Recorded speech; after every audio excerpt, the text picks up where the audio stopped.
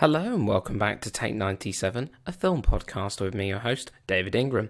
Today I shall be taking you back in time to 1981 to a film by director Brian De Palma, who some of you may know him for his work on the 1983 film Scarface, the 1976 classic adaptation of Stephen King's Carrie, or even the 1987 film The Untouchables. All decent films in their own right. But this one I have never seen ever before. I discovered it because Criterion Collection in the UK have released a new Blu-ray of it, and I thought I'd just take the plunge. It's got John Travolta in it. I'd heard about it before. People had mentioned it to me in passing, but I'd never watched it before. So I decided to take the plunge and see what it was about. And I saw like the cover that Criterion have given the Blu-ray release is it's got John Travolta sat in a lot of confusion and angst, surrounded by lots of film tape and recording tape and such, in like an editing room kind of scenario. I looked it up and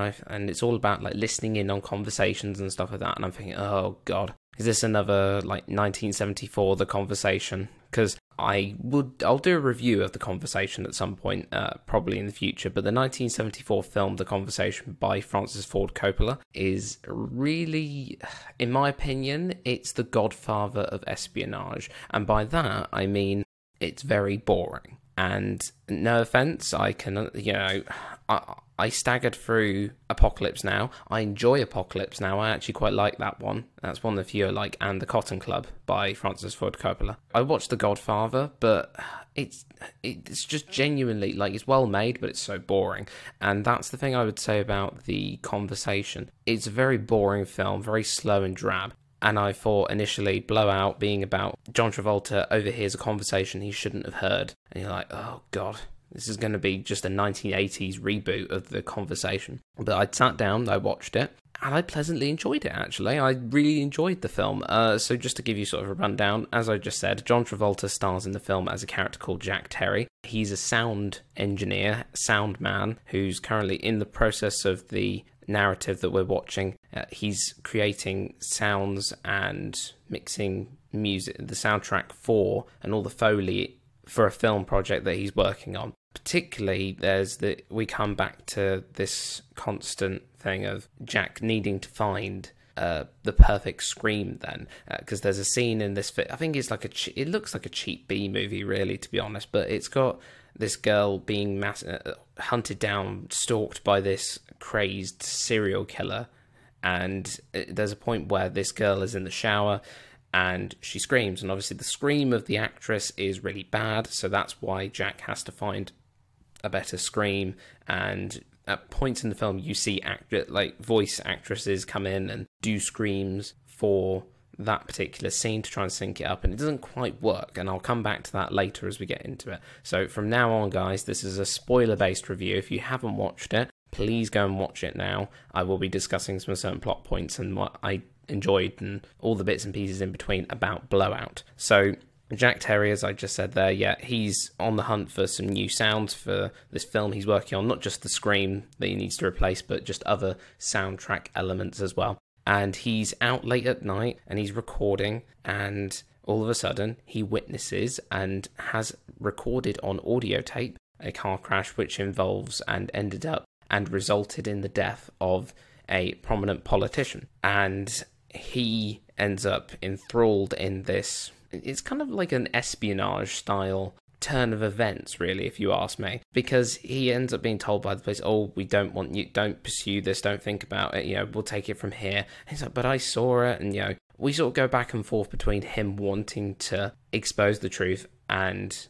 sell this information on and make money from it, rather than just sticking to his guns and in the first place and staying out of the action completely and just having an easy life, which would make a very boring film. And ultimately, to sum Blowout up, it's a cat and mouse thrill ride. It keeps you on the edge of your seat throughout the entire film. I thought I was going to be bored stiff by it, because I've read one line of the blurb of the Blu-ray and I thought, oh god, I've made a mistake here. It's going to be boring, but it really wasn't. It was very interesting, very engaging, and Brian De Palma as a director, he really does a cracking job in terms of the cinematography. So just to break this down again, so we got John Travolta as Jack Terry, our film sound man.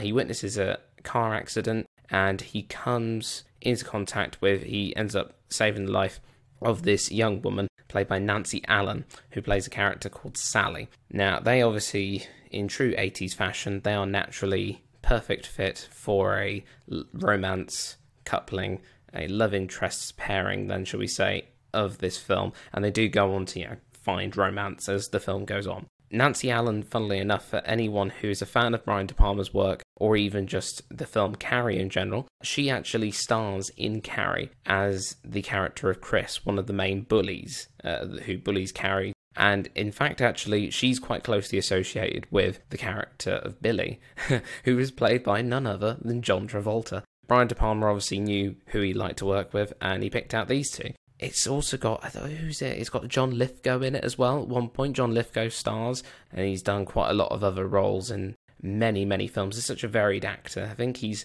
portrayed, I want to say he's portrayed Winston Churchill in The Crown, I think, off the top of my head. But he's definitely done quite a lot of period-based roles, as well as, general, I think there's comedic roles as well. I believe he's in Daddy's Home, if I remember correctly. I think he plays one like Will Ferrell's dad, I think, or someone's dad. But point being is, you got John Lithgow, Nancy Allen, John Travolta, they're all in there, really good all-star cast, really, if you ask me. John Lithgow's like this mass murderer, as it happens, as it turns out to be, who's killing various young women in a certain kind of way, and that's an ongoing mystery that goes throughout the film, and that's the thing I do appreciate about the narrative of this film. Whilst you could just follow John Travolta trying to expose this political assassination that goes on, you really engage with the fact that you got that going on, but then you got all these double-crossing turns at each corner, really, to be honest with you. And then you got the romance subplot with Nancy Allen's character, Sally. I just think, overall, it's a very enjoyable film. But to break it down a bit further, specifically, there's a shot later, so I think it's during the moment, right at the beginning of the film, when Travolta witnesses the accident. He's out late at night, it's really dark, he's got his sound recorder on his tape recording, and all of a sudden the accident happens, as I said. And if you watch that sequence, it's very Carrie-like, and that is why it stands out very much as a Brian De Palma film, because if you look at Carrie, there's moments where you get that, I can't remember what the term is, but basically where it's like a split screen, but it's not, because you have one group, or one individual then, in frame, sort of at the foreground of the frame, and someone's in the background of the frame, but they're both in focus, and they're quite, it's like a split screen, but you're looking at it for a shallow depth of field, really, if that makes sense. It's very cinematically pleasing, and it's very absurd to see two people on screen when, because obviously if you look back to, say, the film Bye Bye Birdie from the 60s, you look at films like that in the 50s and 60s where they literally put a line down the middle. De Palma does that. He does do classic split screen where you have boxes on screen. He has that in effect when John Travolta and Nancy Allen are actually on the phone to each other. He does that quite a lot in here. He does it in Carrie. He particularly uses it in Carrie mostly for the dramatic effect when the prom night all blows up and turns into flames after the pig's blood incident. But I think with this one, it's more casual and more conversational, but making it somewhat more interesting then, rather than just cutting back and forth between shots of, oh, she's here, he's there. It's a little bit more engaging to see the conversation between two people in two different places on screen simultaneously. And that's what I really enjoy about Blowout as a whole, is that it keeps you engaged from start to finish. Even in the slow moments, you do realise that it's a engaging film from the outset, and you're not going to get bored too easily unless you're not a fan of this kind of film. I mean, I didn't read anything into this, I didn't really know what to think of it, but when I see John Travolta, it's such a mixed bag of what he's done. I can't help but think, oh, look, it's Danny Zuko from Grease, or look, it's the guy from Saturday Night Fever. I do know him for several roles. This one, though, I think he does come into his own, though, although I can't help but picture everybody else, because obviously it's 1981, he wouldn't have long done Grease, and he wouldn't have long done Saturday Night Fever, or Carrie in that sense, quite a small span of time, like 5-year span, 5-6 years. I think he does quite a good job in setting up a new character who's very determined to move on with what he wants to do. He's trying to make his living with his film stuff that he's working on, the sound team. But then he gets sidetracked and drawn into this area of intrigue that is what it happened on that night that he discovered the crash and he saved Sally from drowning. But ultimately, you do see, I don't know, because this film, I call it a cat and mouse thriller, but I would say it's very much in the noir style of things, but a neo-noir because it's in colour. And the reason why the film's called Blowout is because that's the thing that John Travolta is so fixated on, the blowout. So for anyone who doesn't really know what that means, it's what happens to the car tyres when the car tyres explode. So the car tyres blow out and they literally explode. He's fixated on finding out the timing of everything because he's heard one thing, but then somebody who was also there that night took pictures, and he makes an amateur film out of it, out of the stills, and matches the sound to picture.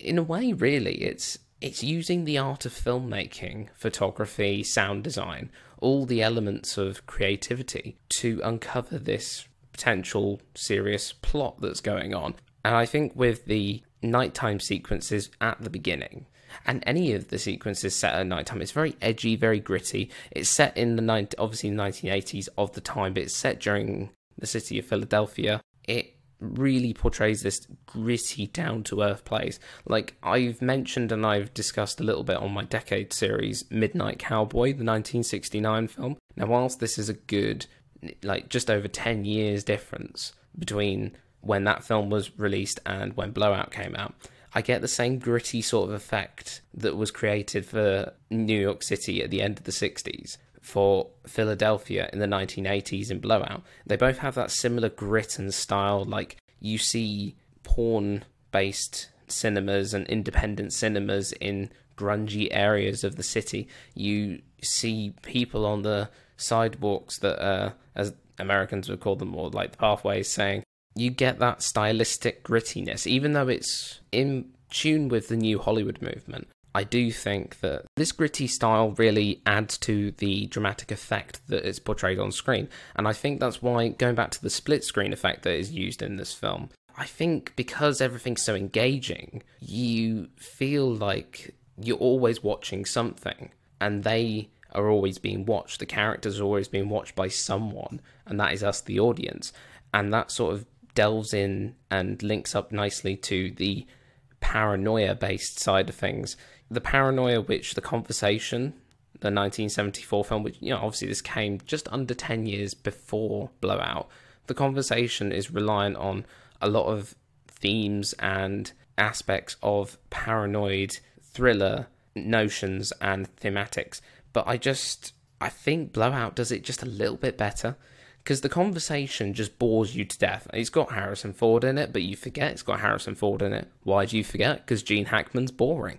I have to be honest with you, because Gene Hackman I have great respect for in some films, but The Conversation is really, really, you have to be on the ball with it. Whereas I think Blowout, I'm not saying everything's spoon-fed to you, because I've mentioned before, spoon-feeding someone is not the best way for, storytelling. But I do think that Blowout gives you just enough information for the audience to sort of grasp hold of, but not too much that it means, oh, I can see what's going to happen. And also, I think it's just a genuinely fun film to watch, really, even though it's quite gritty in its stylistic tendencies and everything like that. The relationship between Sally and Jack, it's romantic, but nothing ever goes anywhere. It's not the main focus. It doesn't distract from the thriller aspect of the film. Whereas, some things would be like, oh, let's have modern day cinema, we'd probably have let's stick a bad 80s film, then we'd stick a really obvious sex scene in the middle, and it would be really cringe and really out of character for the rest of the film, because you're watching something that's a cat and mouse thriller, and then all of a sudden there's just a big lovemaking scene, which, for anyone who's a fan of that, fair dues, but the aim of the film is you're meant to be engaged with Jack Terry's character, trying to find out who is behind these killings that are going on in the background, but mostly he's ultimately a little bit more obsessed with gaining the notoriety at first for exposing this big political assassination and the fact that it was murder and it wasn't an accident to the worldwide press, as it were. You get that sense of intensity from John Travolta's performance, and the romance with Sally is very... It's not muted, but it's a little bit more downplayed than it would be in, say, I don't know, like any other 80s film. If you think about Basic Instinct, which basically a lot of that is about sex, and that's also, I mean, that's the 1990s, if I remember correctly, 80s, 90s. It's that same era, within that same span, within 10 years of Blowout coming out. I think that the intensity of the romance in this is just the right amount. It's an unspoken tension between Sally and Jack, and it doesn't really distract from the main attention, which is Jack's goal to expose this, or make a bit of money from this expose, as it were.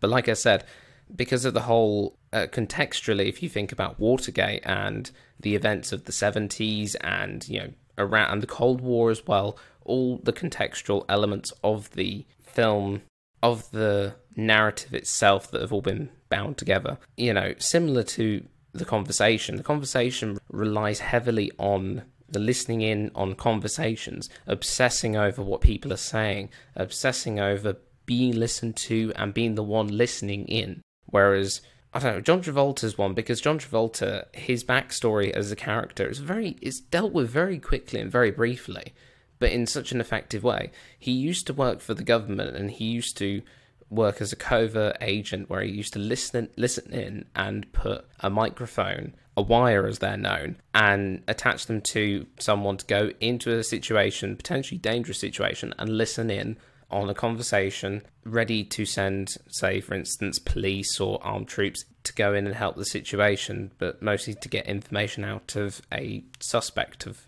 sorts in a particular case. And obviously, because the person who he had wired ended up dead in the end, he gave that up and went into sound work for filmmaking.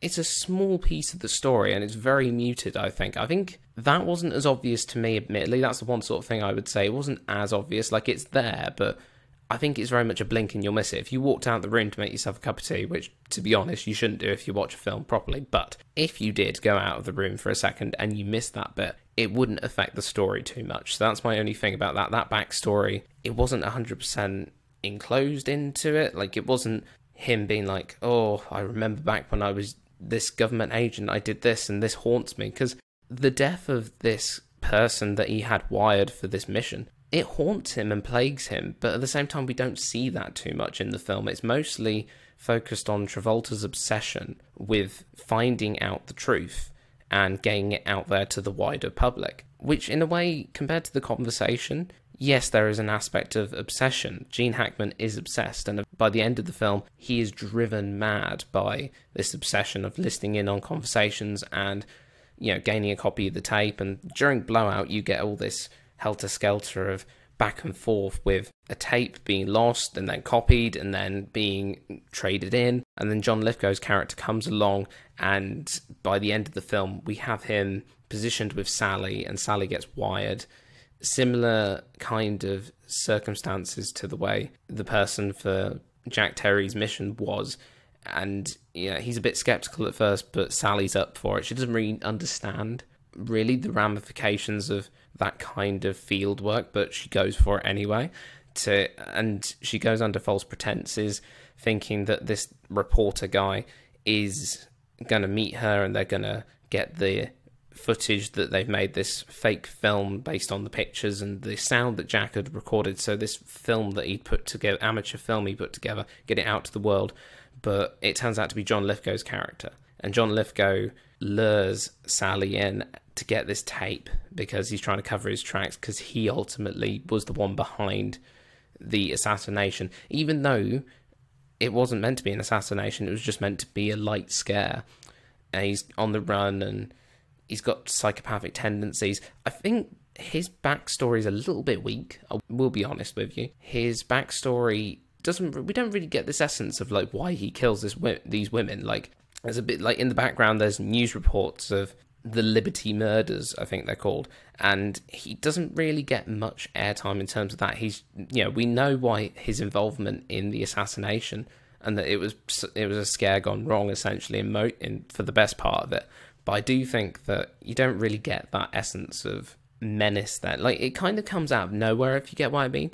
And John Lithgow's mannerisms and portrayal of this character, they kind of remind me a little bit of Anthony Hopkins as Hannibal Lecter. Not in the same way at all. Like, it's a strange thing to say, but if you follow me with this one, Hannibal Lecter is very benevolent and very calm, cool, collected. John Lithgow is very much like that until you get to the point where they're unleashed and they go, "Rah," they attack you. That's the sort of similarity. They're very cunning, cool, calm, and calculated when they want to be, but when the time comes, their sophistication is lost and they just kill in the most bloodiest way possible. Like, John Lithgow's method of killing people with a wire it's frightening. It's the classic hallmark of any sort of serial killer. They've got a trademark. It's very slick and very quick and effective for what they want to do. But at the same time, you get this chilling aspect to his performance because you think he's quite calm, cool, and collected. But it means that he's very cunning and very unnerving then. It unsettles the audience. When I watched it, I was quite unsettled because, he could do anything at any moment, really, in my opinion. But then... And it's that aspect of he's also paranoid. Jack Terry's paranoid that he's not going to get the information about this assassination out to the public.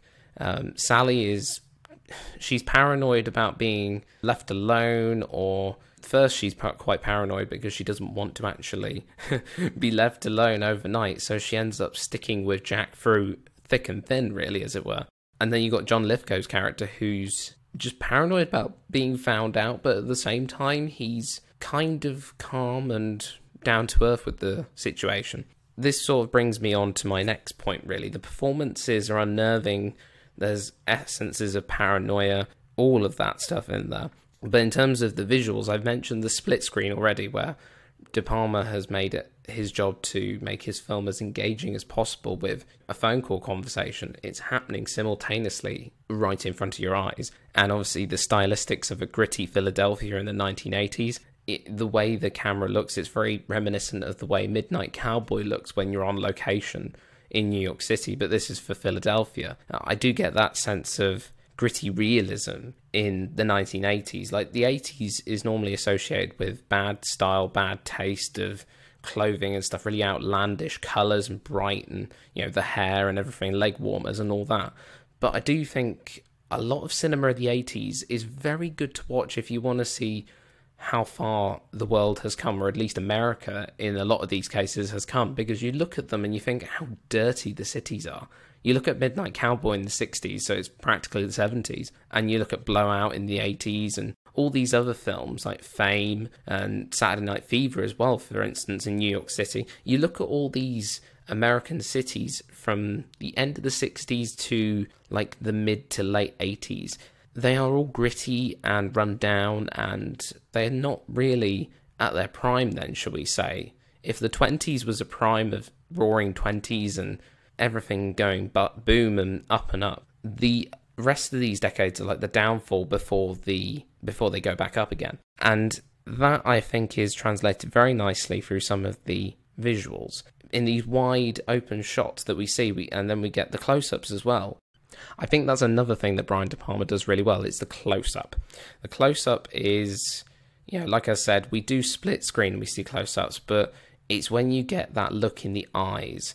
And you see this happen in Carrie. Carrie, you get that slow zoom into the characters, and you zoom into their faces, and you really get to see the emotions that are taking place on their face. In Blowout, I think it's the composition overall, and it's very creepy as well. I've noticed there's a particular shot, actually, I think it's at the beginning again, we see Travolta recording sound before the accident happens, and then we see an owl up close as well. So in the same way you have that shallow depth of field where you have someone in front of the camera but also someone in the background, but it's like two separate spaces fitted into one single shot. It's very creepy. And the owl also gives me, like, even though this film came out way before the series came out, but like David Lynch's Twin Peaks, whenever I see owls now, I associate owls with dark, creepy outside towns, like, like the TV series Bates Motel, based around the film Psycho, and Twin Peaks itself, and other such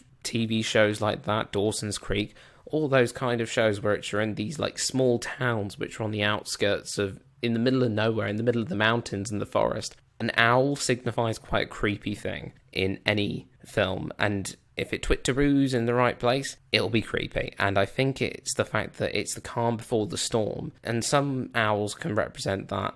Like if it's a snowy owl, it can be quite peaceful and filled with serenity in a way, and at one with nature.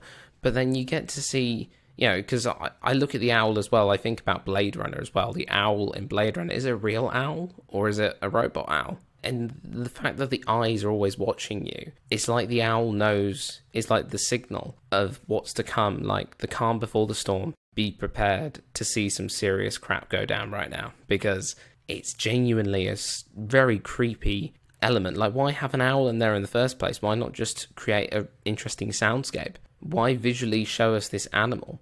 I'm probably reading too much into this, but I do think that when you see animals sort of, and they come out of nowhere and they make a noise in the quiet, all of a sudden, you get that essence that you're being watched. And the owl actually is quite funny, because the film is all about watching people and reversing things and keeping an eye on things. And the owl actually plays a pivotal part in terms of Jack's investigation, rewinding the sound, hearing the owl go off. It's the intensity of sound and picture put together. That's what I love about Blowout. Absolutely. I'm probably overselling it a bit too much, but I really do love it. And I have to say, just to sort of conclude this, the visual style, it's the marriage between the foreground and the background. De Palma does it in Carrie with the split screen effect, with the likes of Carrie staring over into the distance to shut the doors of the prom hall as the fire begins to burn and blood splatters all over her face. We see the different points of view all in one shot. And I think the compositions as well, you know, there's one particular favourite of mine, is the ending sequence. Now, spoilers ahead for anyone who hasn't seen the film already, because this is a big spoiler. But the character of Sally, played by Nancy Allen, she doesn't exactly make it through till the end of the film, and it saddens John Travolta very much by the end of the film. And John Lithgow kills Sally, and Jack Terry doesn't make it to save her. He's listening to this the entire time. He's trying to get to her, and he finally gets there. And at the time, there's like, I can't remember, it's not 4th of July, I don't want to say it's 4th of July celebrations, but like there's fireworks going off in the background. John Travolta is crying, holding Sally in his arms, and I just think it's a shot that I think you could see and put into any modern day film, and it would fit in perfectly. It actually looks quite ahead of its time, in my opinion, where it's a medium close up with, you know, head and shoulders. You got and shot from down below as well, so looking up to the sky, but looking up with John Travolta and Sally in the foreground.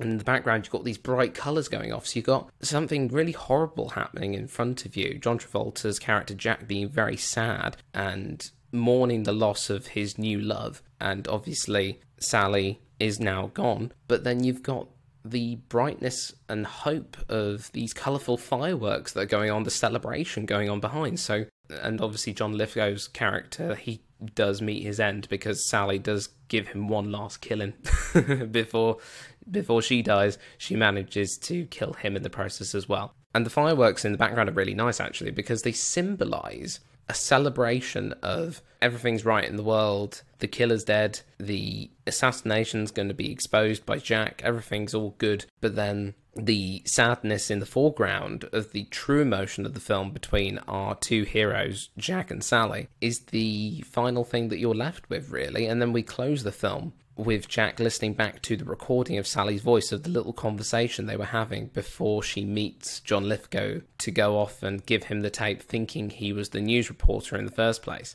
And he listens back to that, and obviously he's recorded the entire thing, including when she died and when she screamed. Now, if you remember rightly, I mentioned that he's a sound man, and they were looking for the perfect scream to go into this B-movie picture that he was making at the beginning. Well, he then uses as sort of a lasting... it's a bit creepy if you ask me, but it's a lasting legacy. He uses the scream of his since new, now gone lover in this film. He doesn't tell anyone that's who it is, but he uses the scream from Sally from when she died in this film.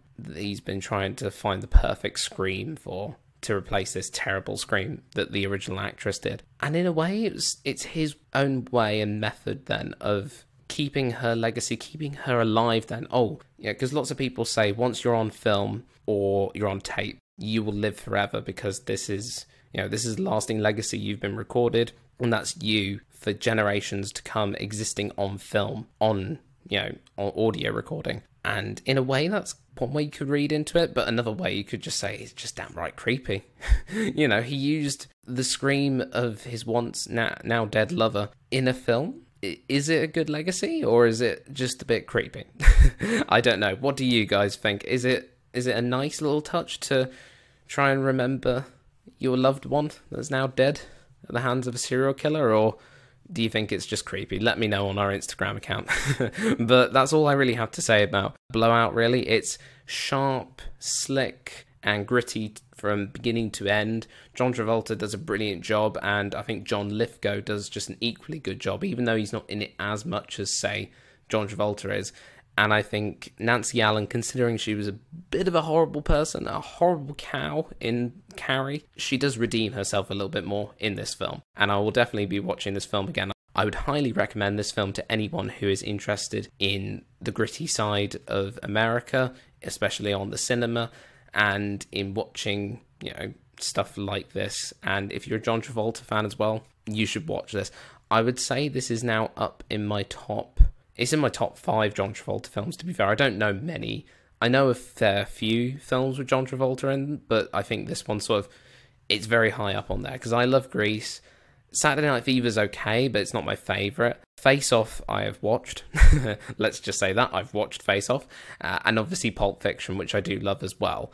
But at the same time, I think Blowout's now sort of come quite top. I would say Blowout is probably my favourite dramatic performance by John Travolta. What about you guys? Do you guys have a favourite John Travolta moment in cinema? Is there a film you think we should review for John Travolta, or should we do a ranking of John Travolta films? That might be something we could do for the future. Let us know on our Instagram. Keep an eye out on our Instagram stories as well, because we might do a poll on that. So keep an eye out for that very shortly.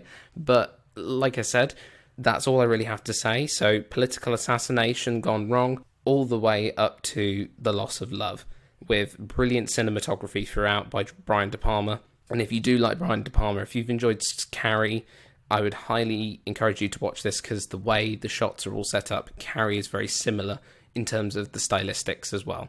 But generally, if you like Scarface or The Untouchables as well, specifically in The Untouchables, because of the gritty crime element of this, I would definitely give this a watch if you haven't already watched it. And if you have listened to my spoilers, well, hope you enjoy the film anyway. And thank you very much for listening, guys. I look forward to bringing you another episode next week, and I shall see you on the next episode soon.